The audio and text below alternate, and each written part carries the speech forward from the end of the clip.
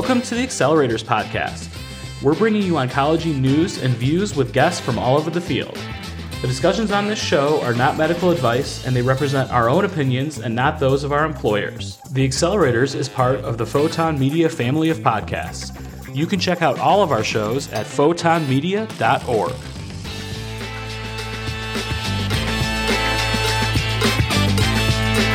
Hey everyone, this is Simil Parikh, radiation oncologist and medical director at Lake Huron Medical Center, one of the co-hosts of the Accelerators podcast. And this is Matt Spraker. I'm radiation oncologist in Denver, Colorado, and also a co-host of the Accelerators podcast. We're here. We're here. One of our last episodes of the year, and we're going to talk about a recent article in the Red Journal. It's called Trends in Utilization and Medicare Spending on Short Course Radiotherapy for Breast and Prostate Cancer, an episode-based analysis from 2015 to 2019. Can I go over the article and kind of review it as if it was a manuscript? I just want to start out to say, if something costs a fixed price and you do less of it, from the foundations of basic mathematics, it's going to cost less to do less of something. And I'm surprised that this was the primary outcome of this article, to show that something that you do less of would cost the same per unit actually costs less. I'm just flabbergasted that this was the goal of this study. But the basics of it, essentially, they looked at all breast and prostate cases over a course of 4 or 5 years from 2015 to 2019. Essentially, they looked at how many patients got shorter courses of treatment for breast and prostate versus longer courses of treatment of all Medicare. These are all Medicare patients. And they found that it costed less to do shorter regimens. They had a couple other interesting findings that we'll get into, but they saw that patients treated at hospital centers were more likely to receive short course treatment than those at freestanding sites. They saw that older patients were more likely to receive shorter courses of treatment. And essentially, their conclusion was that shorter course RT resulted in lower costs, and that it was more common at hospital-affiliated sites. The conclusion in the body of the paper also essentially says this is why ROCR, or the Radiation Oncology Payment Reform Program, is a good idea. And I'm going to get into the paper a little bit. Matt, did you get a chance to read the whole thing? Yeah, so I have to admit, I sort of did like a 3/4 read, because I just saw this last night. It's not something that I was aware of kind of before yesterday. And what caught my eye actually was the tweet about it. So, just some of the comments. They mentioned about work and how this keeps people out of work. Medicare patients generally don't work because they're on Medicare now. They're older than 65. I mean, some of them work, but if you look at the age group and the bins of patients, when you look at prostate cancer patients, like the vast majority of them are well past working age. And, it's a point, and it's a reasonable point to bring up, that some patients might have interference with work, but these are Medicare patients, and I'm surprised they made a big deal about that. They talk about the risk of non-completion of treatment with longer courses. If there's some real-world data that might show that, but if you look at the studies, there's no difference in outcomes between short course and long course for prostate or breast, where like a large number of patients, or even a small number of patients, is not completing treatment. This is anecdote, but I've not seen any difference between hypofrac breast and long course breast. Although I would say there's a few patients that get a brisk skin reaction, we have to hold them. I mean, hypofrac for breast is not just cheaper, it's actually better. And so, this is a little bit different because these are not equivalent treatments. Hypofractionation is cheaper, faster, better, and there's no reason to not use it. Prostate's a little bit different. Then the wording says that there's similar but acceptable rates of toxicity for prostate cancer. Now, I mean, that's very cleverly worded language. Acceptable is different for different people. And plainly stated, it's probably a little bit more toxic to do hypofractionation. Most of us in the community have seen the difference. It's not enough to make me not recommend it. I don't do conventional fractionation. I tell them that this is going to be a little bit more toxic, but you're going to benefit by being at the clinic 4 weeks less. They again talk about associated with increased treatment completion, acceptable patient satisfaction. I see this word acceptable twice in the same paragraph. I'm not sure when acceptable became what we were aiming for. Maybe it is. I mean, I can see that in socialized medical systems where acceptable is enough. I think, American population does not always desire acceptable. They want the best or exceptional. Yeah. Yeah, there are kind of two things I wanted to add really quick for this, because this actually popped out at me when I saw it and read the paper. First of all, I totally agree with you about breast, and I think what's interesting is that I see a lot of writing about breast implementation of hypofractionation, and then IMRT, the other topic. We won't talk too much about that to keep it focused, but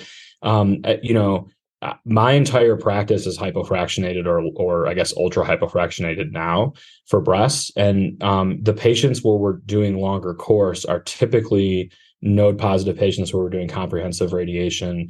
And I'm in a hospital based community practice, which I guess is the ones that are hypofractionating more in these in this study. But this is something that to me doesn't seem like there's a ton of pressure. And in fact, I have more and more people asking if we can go shorter on even comprehensive because they hear that shorter is better in breast. So that is fine. And I feel like my point though is that I don't feel like this paper does a good job of like examining the reasons why there might be some delay in there, because there's really delay of uptake in both settings. It's not that different, as you pointed out on Twitter already. Prostate was nuts to me because that is not at all how I structure my discussions. I don't know how you are, but I do offer SBRT. I always offer it as an option that's shorter, that does have more toxicity, just what a lot of people feel is reasonable to take on a little more toxicity. I agree, but I feel like this entire discussion, what really bothers me is that we never recognize in the United States that, like, when you're talking about our clinics versus internationally, or even in different areas of the United States, like everyone has different priorities, right? Like I would not switch my whole clinic to prostate SBRT simply to shorten fractionation, because that wouldn't help a lot of people in my clinic, and some of them wouldn't want that. Occasionally, we even talk about long course because that's the least number of or the least amount of toxicity or the least risk. And so if I had a patient coming in and they told me right up front, my main priority is to minimize any chance of toxicity, it would be crazy to give them SBRT, right? You kind of be going against their wishes. So I find this to be very disingenuous. I don't feel like people frame this clinically the way that it's presented in this paper. That was like one of my biggest takeaways. Yeah, I mean, they're two different disease sites. I mean, and their hypofrac matters differently to both of them. And I'm guessing they were most common, right? That's probably why they picked these two, I'm guessing. Yeah, that's exactly. I mean, I'm sure that's why. And then it's reasonable to look at these two sites, but make the acknowledgement. I mean, there's going to be choices. We're talking about a country where, patients, for example, go to a large medical center in Texas and receive protons for DCIS over the course of 10 fractions BID. So, I mean, if the doctors at large academic medical centers are recommending this and, writing medical necessity notes saying that there's life-threatening issues with photons, then, we can't really put this on like individual providers. This is an institutional issue, these types of questions. I've worked at a large network for, a network site for MD Anderson, and, we're kind of told what to do for certain things as far as fractionation from the top. It's not me as a doctor making that decision all the time. We have guidelines, we have recommendations, and we have things that are peer reviewed.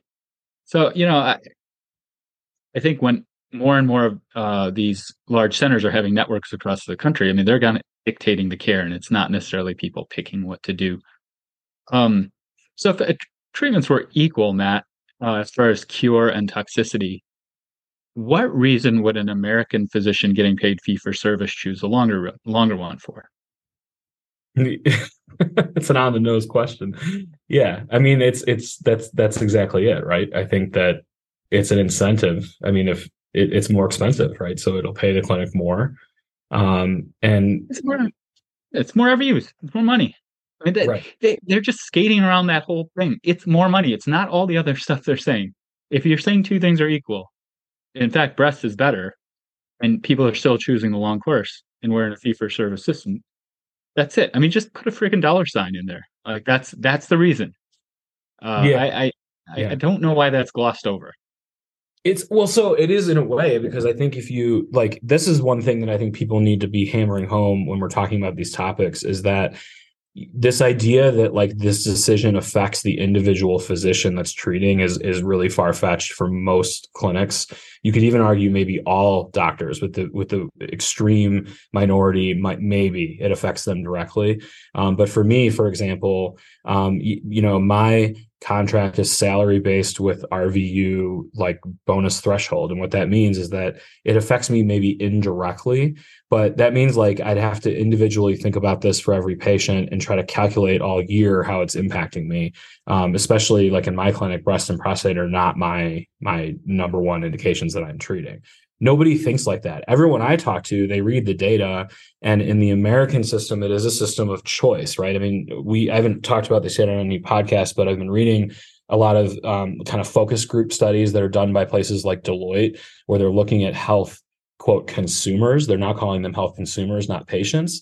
We are a patient choice system, right? So when I have someone that comes in, sometimes they come in because they saw the largest group in town that treats prostate here. They didn't offer them anything less than 20 treatments, who happens to, by the way, not be a freestanding group, but they didn't offer anything less than 20 treatments. And they heard through the grapevine that we do SBRT. And so they came to talk to me about that. Of course, we offer and talk about SBRT in that setting.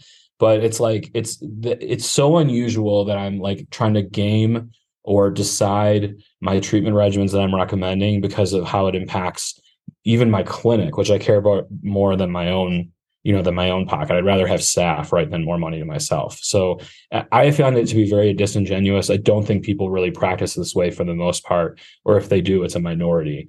And, and we have some other points in here, things that were left out that are also minority points that are worth talking about, like proton therapy, for example.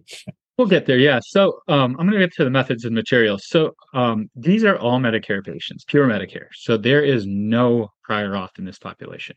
When there's no prior auth, doctors kind of do whatever they want. And you can see the differences in proportions of patients getting longer and shorter courses. When you have no policing, the rates are going to be higher for conventional fractionation. And pure Medicare patients are much more likely to get longer courses of treatment. So, this is not reflective of the majority American population because most patients are not pure Medicare. Most of them are commercial or Advantage. And then we have a couple other things. There's Medicaid programs, Medicaid HMOs, and things like that are pretty restrictive.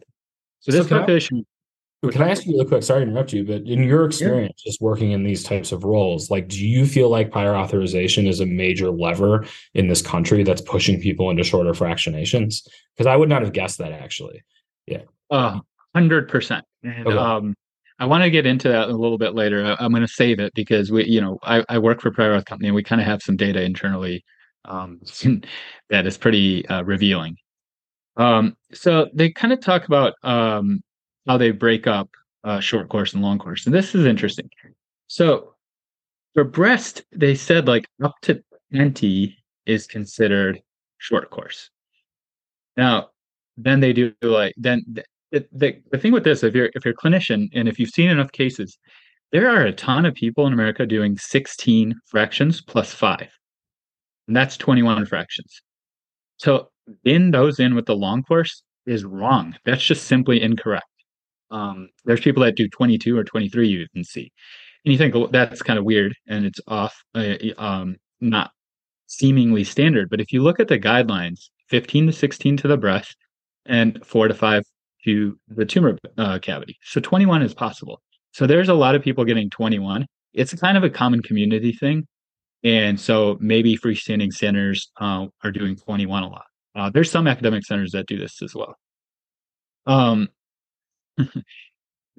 They binned 10 fractions for prostate as SBRT, but that's contradictory to the Medicare definition of SBRT. It is not SBRT if it's more than 5 fractions. So just know that's not good. Moderate was fine. It was like 20 to 30 or something like that, 20 to 30 fractions. But this binning, they made it very clear that they wanted to do 0 to 10, 10 to 20, 20 to 30, etc. I'm not, that Twitter personality, 5UTR, or Michael Bolton, as he's known now, to analyze statistically what that means. But I know arbitrarily binning is not statistically sound, and that's kind of an odd choice they made. Now, protons. They excluded protons. I work in Valera, as I said a few times already.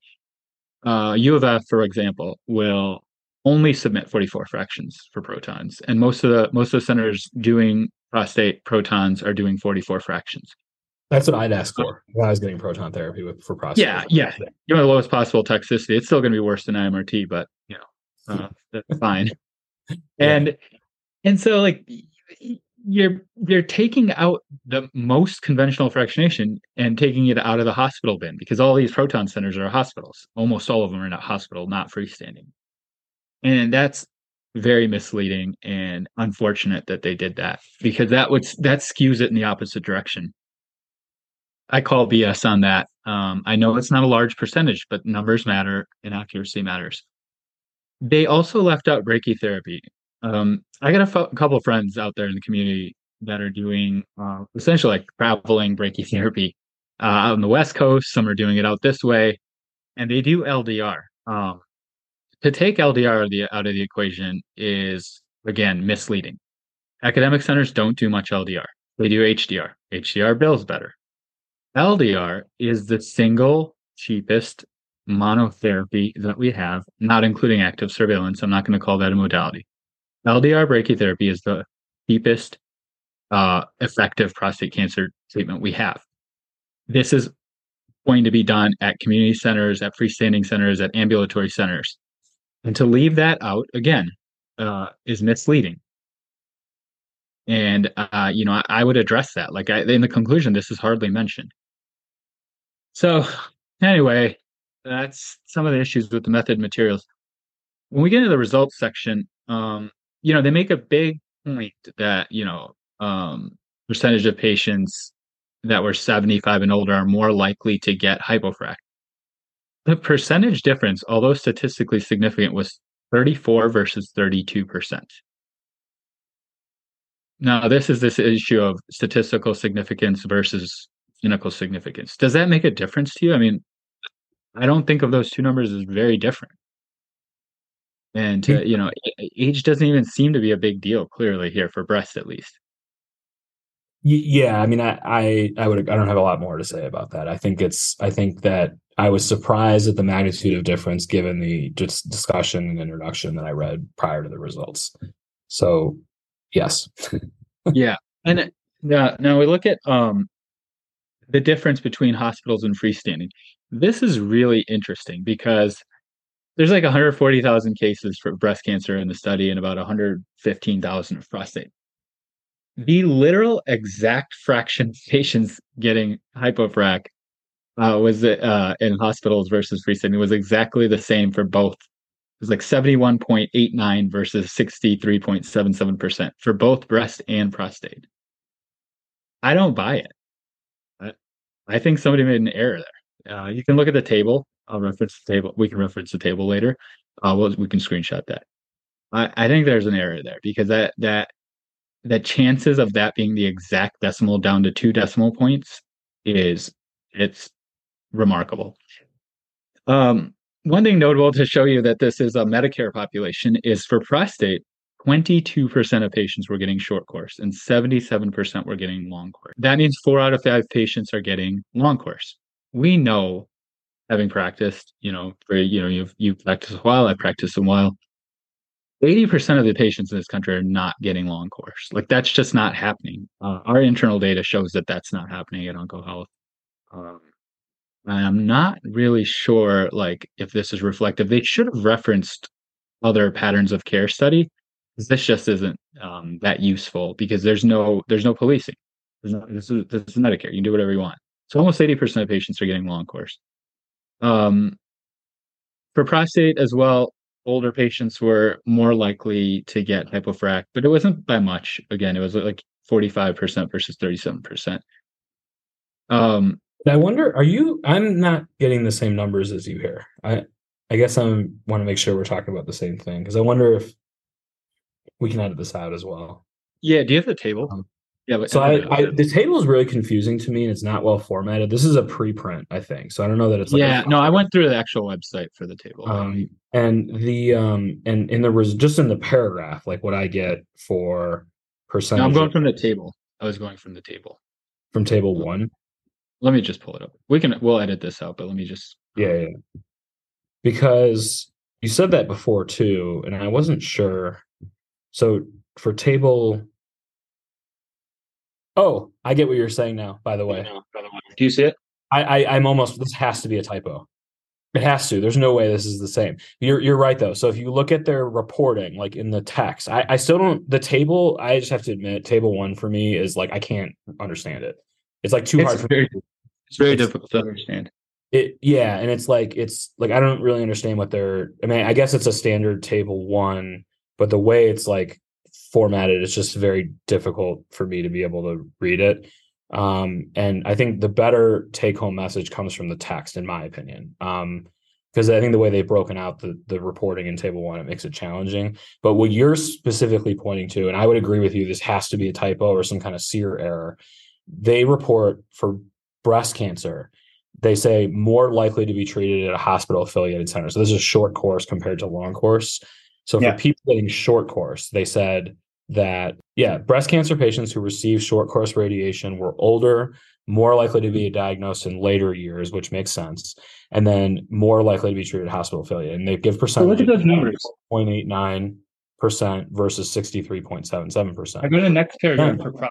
Yep. And so for breast, that's what they say. For prostate, they literally say the same sentence because the findings are the same. My guess is they copied and pasted it and they didn't change the numbers. And so in the numbers, they say more likely to get treated at hospital affiliated center. This is for now prostate. And they say 71.89% versus 63.77. So you're exactly right. It's the same exact proportions. And my guess is they just copied and pasted the sentence because the findings are the same and they didn't change the numbers, or they forgot to change that number because the other numbers in the sentence are actually different. That's probably what happened.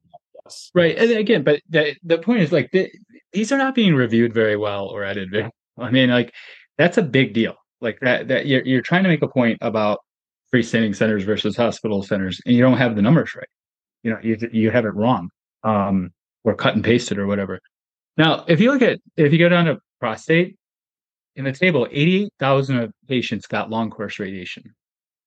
For some reason, 87,900 of them got EBRT, which is 3D, and 328 got IMRT.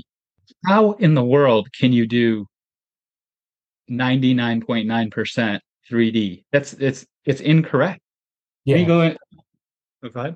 Yeah, well, and my guess is that these are miscoded. It's probably worth pointing out to people like how this stuff actually works, because I think people take these SEER Medicare databases at face value.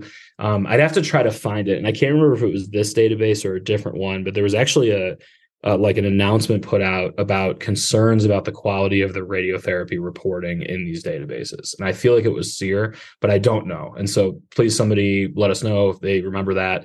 But it was when I was a resident, like maybe in 2016 or something, there was like just a notice put out where you have to ask specially for this data because there's concerns about quality. That would be a data point where I would have serious concerns about the quality of the reporting. Do you actually know for your hospital how this stuff is reported, or do you know if you report at all? Oh, we stopped our registry recently. So we have a registry, and it's reported. It's quite delayed. Like I'm pretty sure our registry is reporting a few quarters behind at least. And then in addition, it's spot checked. It's mostly collated and acquired by people who are not physicians. They're great workers and they're trained and they do awesome work for us, but it's not like these cases are combed through very carefully by oncologists and validated, right? So my guess is there's definitely some reporting problem, or I would at least hope that more than 328 people are getting IMRT for prostate cancer over this time period. That's what the problem is. If the numbers are wrong, like how can you make a determination? You can't. Like you can't, right? Like okay, then you go to that next line. 27 patients with prostate cancer got long course radiation therapy with SBRT. Yeah. Yeah. And so I don't know if that's a boost. We talked about this once before, I think. That's a feasible way you could treat. You could do your pelvic plan and then an SBRT boost, right? I mean, I can't because I don't think my insurance would ever approve that, but you could in theory, right? I mean, but it wouldn't be 99% of all people. Yeah. I mean, this is, yeah.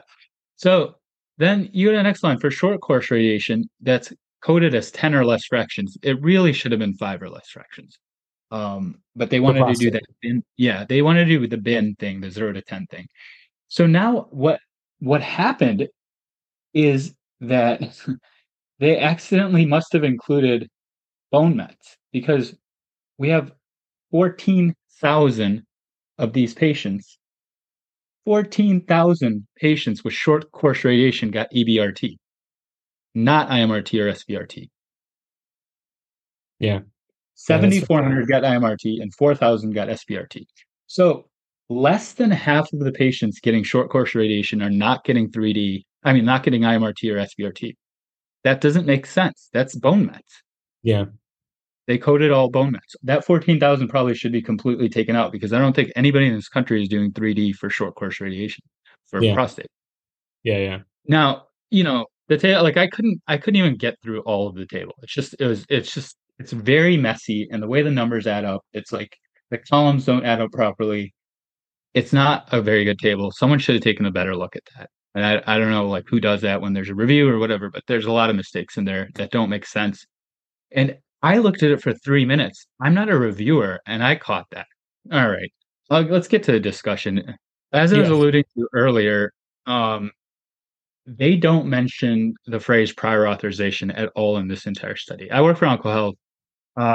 We started in Florida and Puerto Rico. Puerto Rico was pretty much 99% done by us. And when you look at what happened with the introduction of prior auth in Puerto Rico, conventional fractionation falls off a cliff, like on-off switch, because of the introduction of prior auth. Like we see it. And if you look at like your Medicare, as we're seeing here, 80% of patients get long course radiation for prostate, but that's not happening in the real world or commercial payers. 80% are not getting conventional. They're getting, pushed or nudged to do moderate or SBRT. So, prior auth it drives medical decision making, and that really bothers people. And I understand that. It bothers me at times too. I don't know the right answer, and like this is not a debate about prior auth, but this is a huge driver of what changes practice in radiation oncology. We are one of the most affected fields, and we end up having to make decisions based on this because we can't do anything about it.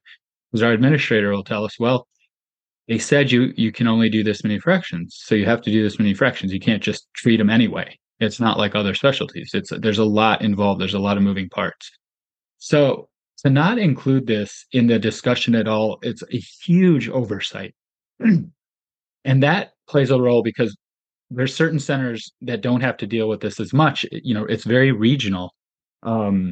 Certain states have a lot of it. Certain states have HMO penetration. Certain states have capitation. And to ignore that completely and not talk about it, I'm not saying they should tease it all out, but it needs to be discussed. Like this paper is from really, bright people, and they, I've talked to them about this kind of stuff, and the awareness is there. So I'm not sure how it was left out of the discussion. So I think that the number one reason short course is increasing is not because of the publication of papers. Whelan was published in 2010 for breast. The UK trials for moderate hypofractionation were published before that, I think. They were a long time ago. We all knew about this. There's the Philadelphia, the Fox Chase study for 70 and 28 was a really long time ago as well. So, we've had the knowledge that we can do moderate hypofractionation, and until we had the nudge from the insurers and the third parties, it didn't change a whole lot. So they bring up Rocker. There's a paragraph about this, or a few sentences, and it's funny. They mentioned the $200 million over the course of a few years. I know this is an easy thing to say, and maybe it's cheap, but you could stop the PPS exemption and you could save way more money. You could also do site neutrality and pay everybody the same, or at least float within some sort of a band instead of certain sites getting 4 to 5 times, even if they're not PPS exempt, places like UPenn get a massive markup. And they should be considering this. I don't think we need to cut costs. Like, that shouldn't be our primary thing in this field. We've bent the cost curve more than any other oncologic specialty. We're not only slowing down the curve, we're reducing costs per patient. So why are we the target? Why do we paint ourselves to be the target? Like, we're asking for it by publishing stuff like this. So as I said at the beginning, like, in what world did we think long course radiation therapy would be cheaper? Like, I could have just printed out our billing statements, emailed them to you, and you would say, oh yeah, long course is more expensive than short course. This is not like high level reasoning. And I'm not sure what the value of saying that is. That's obvious. It's as obvious as you can get in the economics of radiation oncology. There's a lot of other reasons people choose long course. Maybe they're closer to home and they're not going to the academic center, and they say, you know what, I live 2 miles away. I want the least toxic treatment possible.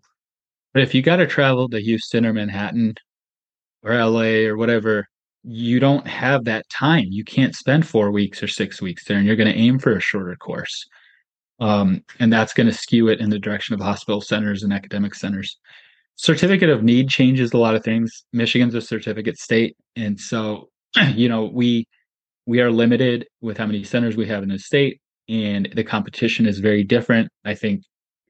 I hate certificate of needs, but as far as health outcomes and fractionation, it allows Michigan to do a better job with that. We're not constantly worried about another Linac on the corner. We're not losing business all the time due to new facility. It's not easy for anyone to just open up a center.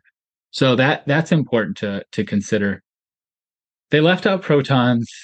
They left out the differential private insurance contract, Medicare Advantage contract differences. They didn't talk about the PPS exemption. They didn't talk about ease of access. But okay, freestanding centers are giving more treatments. Like, really? Is this really what we want to, how we want to frame this discussion? Yeah. Yeah. And, I have a couple of things first. One thing I did want to point out just real quick, I think you make a good point about the binning of the treatments and stuff. I would say that maybe 5 Prime or whatever his name is now won't be so mad about it, because really it's more like categorizing a supposedly continuous variable. I get the point there, but for this, I think it's a little, you have to define short course if you're going to write a paper about it, right? So I think that makes a little bit of sense. But I'm totally with you on like the weirdness of the discussion, because this struck me as really strange. And to add to what you said, like, there were a lot of very obvious things that are left out, and these are things that are consistently left out of all the discussions around policy. I think that, like, proton therapy is a really good example. I'm not sure I agree with like the reasons why it's left out of Rocker and why we haven't really been discussing it. There certainly is pricing data to discuss. People are being paid for proton therapy right now as we speak and record this show, right? So there's definitely a price there. But is it really more rare than like LDR brachytherapy or SBRT for prostate? Maybe not much, right? I think it's approaching the numbers where it really does need to be discussed, and you can't just throw it away as a rare thing. It's not like neutron therapy where like a small handful of patients every year are getting it.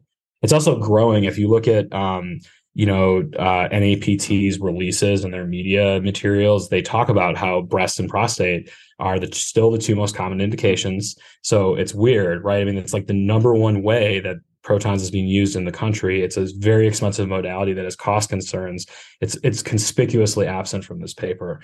But as I just got done doing an advocacy day and a whole podcast about freestanding and sites of service. And I could have sworn that, this was mostly driven by United Specialists for Patient Access, which is a lobby group that's kind of multi-specialty.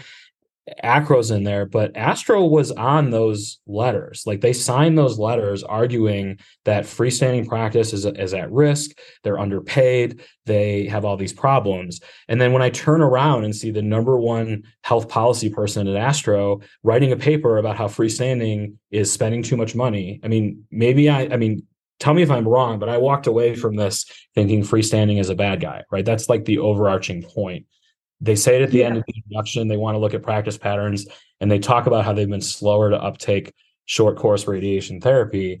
So I'm just left wondering, like, what is the policy position of Astro about freestanding practices? Because they've told me two different things in the last 3 months in writing, you know? Yeah, well, they no, I mean, actions speak louder than words. They don't give a shit. I mean, that's the truth, and it's harsh to say it, and it's a curse word, but they don't care. They don't care. They're beholden to the big centers. They're beholden to academic centers, PBS exempt centers, and proton centers. This is Astro now. They're not worried about me, and that's okay.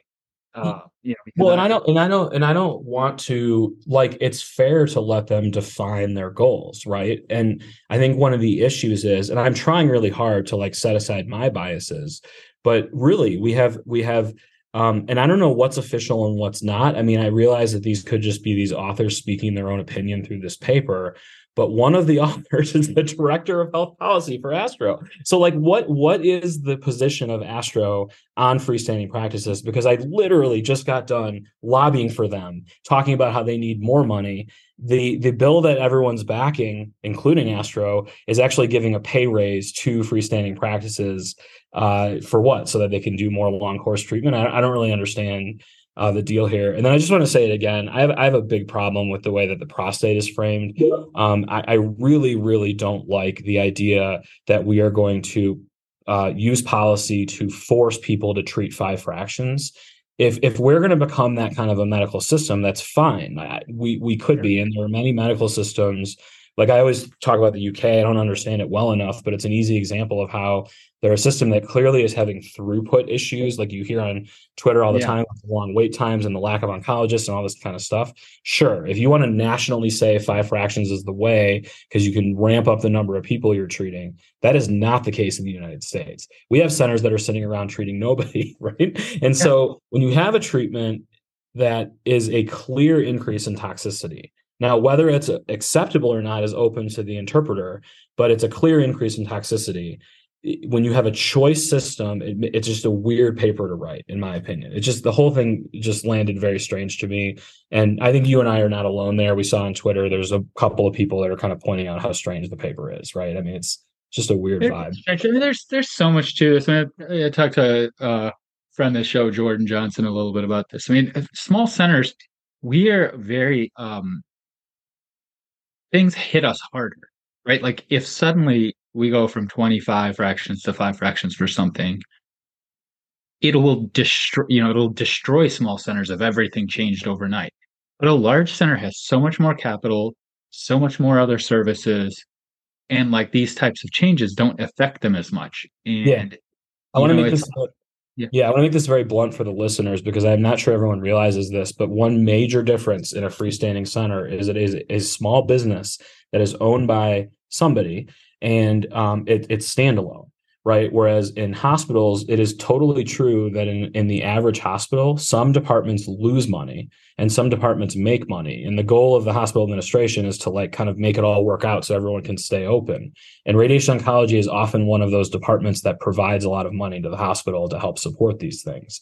But it's a very different situation fundamentally. And I feel like that gets glossed over a lot, certainly not written in this paper. And so when people talk about freestanding centers getting hit hard, it's not like the doctor has to downgrade the car they're driving. It's like their center could close or they have to lay off staff because there's nowhere to take from to try to help when times get tough in radiation oncology. My center, I have plenty of departments in this hospital that, I have ortho, we have places that we could take some money from to help support the oncology service line if there's problems. And that's a major difference in the way that these are set up.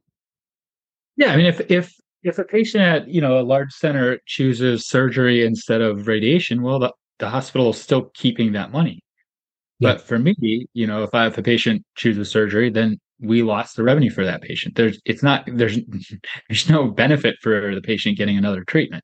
Like it's zero sum. But for a hospital, it's not zero. It's fine. Like it doesn't matter. You can omit whatever treatment or shift it to another modality and it still ends up in the same place. For us, it's keeping the business viable. And does that mean we have to like maximize fractions? No, I wouldn't say that. I'm not doing that at my job. Like I outlawed 10 fractions for bone mets, even though we're low volume.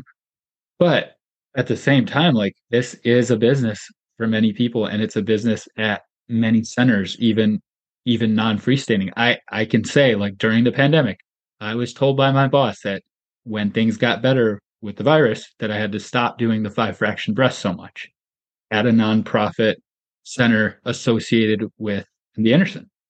And this is fact. I mean, this is fact. These people are also running a business. So, it's very, it creates this us versus them. Like, it's constantly like that. And this is, to me, this is not just an academic radiation paper. This is an astro paper.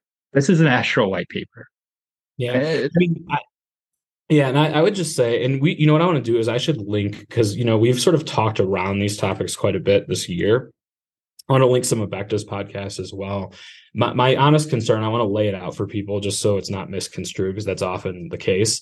My concern genuinely is I do not understand what Astro's position is in terms of payment policy with respect to different sites and with respect to different modalities. I just don't get it, because if you go to some of these public facing communication pieces, so things like the Rocker FAQ, things like when Jeff Michalski went to Congress or went to a panel and gave a testimony to our government about access and rural radiation oncology and things like that, we have multiple people from this organization speaking on behalf of the organization that don't line up, right? And that's what my issue is. So it's like, again, I just spent time lobbying with collective radiation oncologists, including some from Astro, to help freestanding practices. And then I turn around and read this paper. So I don't get it. I suspect that one of the challenges in articulating the goals is that they may not be clear internally, or they may be uncomfortable to say. And that probably is one of the biggest barriers, I think. But we can just leave it at that. That's just me hypothesizing. I have no idea what the actual goals are, or what the barriers are internally to communicate this more clearly. Can I say one more quick thing? If I was a policy researcher, and there are people that have made a career of this is really frustrating. I mean, that limitations paragraph, I don't know if people are just copying and pasting it now, but they basically blow past all the problems with this that you pointed out and don't acknowledge them. And they are major issues. I mean, they even say things like lack of clinical variables and inability to discern intent. I mean, like, why even do it, right? If you don't trust the data, why are you putting it out there? And then throwing a very couple sentences on the end for limitations, that's kind of tough. So, if I was an editor, honestly, like, again, it's not the authors. I don't blame the authors for this. Some of my friends, like, people are doing good work. There's a resident involved. The data itself, like, this is interesting stuff to think about. Maybe blog it. Maybe send it to Mark Story. But as a paper, if your primary question is short course radiation therapy cheaper than long course, and you answer that question with this, I wouldn't want revisions on this. Like, just try again. We know that this is not groundbreaking. The word du jour of our field. This is not groundbreaking in any way. This is not adding anything interesting or innovative. Again, I don't fault authors. They submitted it, and editors and reviewers in the journal are there to help you make a good finished product. And they failed. I mean, look at that table. Look at the data.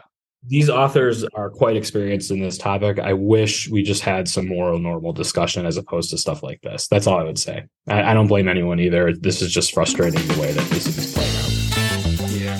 All right, man. Well, have a good rest of the day. Thanks for getting all fired up. See you later.